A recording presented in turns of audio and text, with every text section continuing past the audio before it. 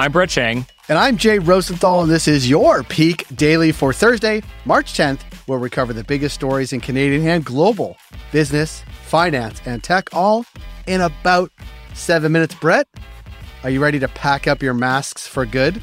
I've been ready to pack up my mask now for the past few months, but officially in Ontario, come March 21st, by the way, I think this is already the case in Alberta and Saskatchewan and Manitoba, but come March 20th, the mask mandate in Ontario, it is over in most places. There's a few exceptions, like transit, you have to wear it on, hospitals, long-term care homes. Those seem fine. I'm okay with that, but in most places you can take it off. Very exciting stuff. What do you think, Jay? Are you concerned?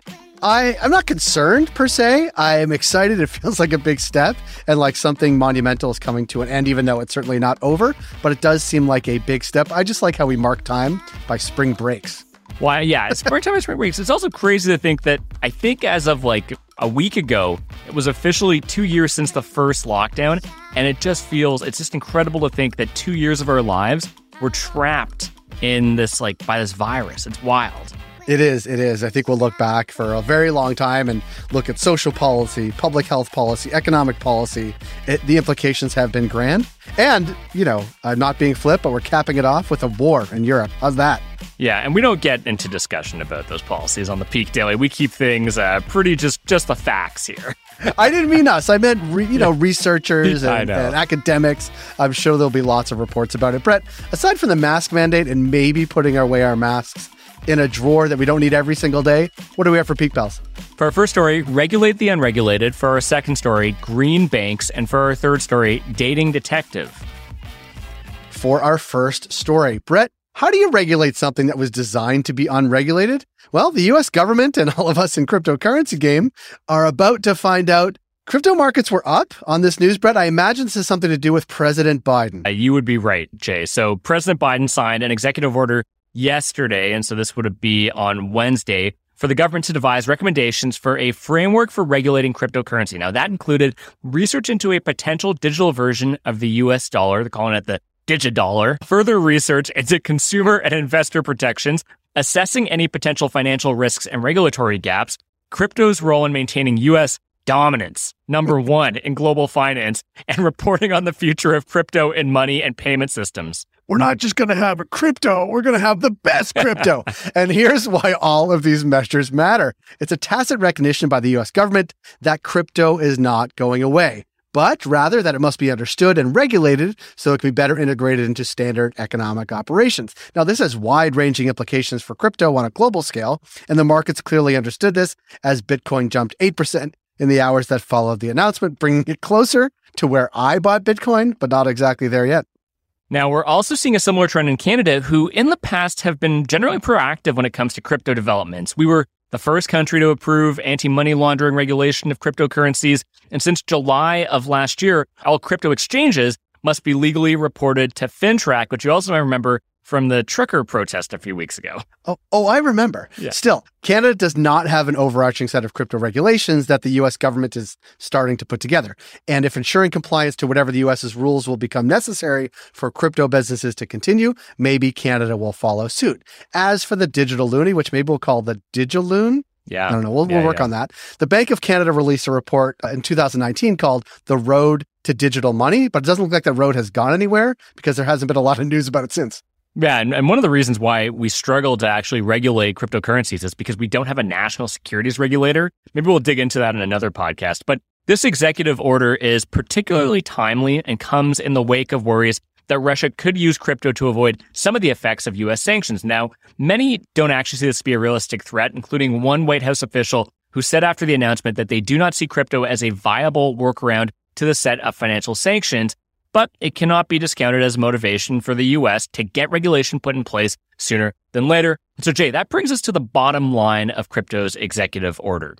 So, Brett, the U.S. is essentially saying crypto is here to stay and that we should get a handle on how we're going to regulate it so we don't all get left behind.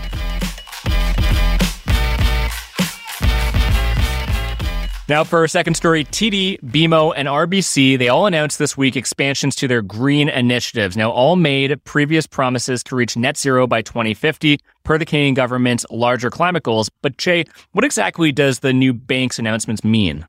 Well, for companies, it means that if they want to seek funding, they must curb their emissions to get on the net zero by 2050 train. And that brings us to an interesting caveat, Brett. These banks all mentioned they will help their clients' transitions to meet climate objectives, meaning theoretically, oil and gas companies could actually get more money if they play the climate ball.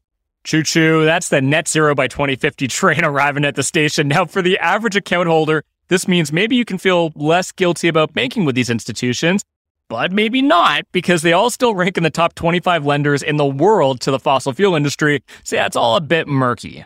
It's a bit murky, but each bank recently proclaimed new steps to become, I like this, called the most eco-friendly of all time. We're going to call it the MEAT, as it were, as opposed to the greatest of all time. We're going to call it the most eco-friendly of all time. Jay, yeah. You'll get it's much better in writing, I think. But by 2030, TD wants to reduce its financing to oil, gas, and coal producers by 29%, while BMO wants its borrowers in these industries to reduce certain emissions by 33%. Now, TD's plan has specific regulations like a prohibition on Arctic drilling, but its ultimate resolution to achieve net zero greenhouse gas emissions associated with its operations and financing activities is much more vague. Now, BMO has the most to brag about. They were named North America's most sustainable bank back-to-back years and appears to have made the biggest strides in reducing its lending to traditional energy providers back-to-back, like the 91-92 Toronto Blue Jays. Yeah, Brett, you may remember that there's actually been a lot of baseball seasons between those 91 and 92 seasons, but I'm sure you're hanging your hat on that. Now, RBC is buying wind energy along with Shopify and Bullfrog Power from Berkshire Hathaway's Canadian Rattlesnake Ridge wind farm to reach its goal of sourcing 100% of its electricity from renewable, non-emitting sources by 2025. RBC shareholders are convening next month to actually vote on further climate measures following a controversial deal to finance the Enbridge pipeline. So, Brett, if you could zoom out a bit, why should Peak Pals care about Canadian banks going green or greener? Here's the new zoom out noise. That's it. Oh, that's good. Yeah. Not bad. Thank you. Yeah. Banks are checking the temperature on greening their practices and appear to see a profitable future in reducing emissions, both in their day-to-day operations and investments. Going green could actually help them see more green.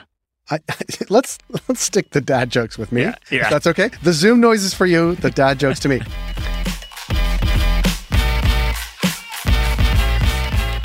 And for our final story, Match Group-owned Tinder is rolling out background checks through its in-app safety center. So you can put on your little detective hats and start swiping. Brett, want to catch the Peak Pals up on the safety issues around online dating? And you tell me, is this getting press because of Netflix Tinder swindler? I don't know if these background checks would help those women out. That was a difficult situation. But the groundbreaking somehow idea of background checks for strangers you meet up with on the internet follows a 2019 investigative report by ProPublica that highlighted the presence of sex offenders and criminals on Match's dating apps. Now, at launch, Tinder will offer 2 free background check searches to each user. They're going to give up to 500,000 total free searches, which will be priced at $2.50 per search. After 2 searches, you kind of know if you're going in the right direction or not. It's unclear when or if Match Group will roll out the feature to its other dating apps, including Match, Hinge, OkCupid, and Plenty of Fish. The app will direct users to a site run by background check nonprofit Garbo to fill in basic information about their match to start the process. Now, Brett, unfortunately, giant red flags like hates dogs or is mean to waiters do not show up on this background check, of course. After you've reviewed the results, you're free to choose your own adventure, obviously. And Tinder encourages reporting anyone with a history of violence for removal, since the company will give access to the background checks per the Washington Post. The checks do not include arrests related to traffic violations or drug possession, since those disproportionately affect marginalized communities. So, Brett, let's use your zoom out noise again. Why does this matter to people who are on Tinder? Well, Tinder rival Bumble has yet to roll out a background check, but has long enforced a no-tolerance policy for bad behavior that favors women, much to the dismay of those booted off of the app, and enjoying the long-term gain of creating safer spaces for users. Now, the move comes at a time of increased focus on customer protection in the tech industry, where companies have profited by putting growth metrics ahead of user safety. Now, Peak Pals, thanks for making us the most listened to and only daily Canadian business news podcast in the country.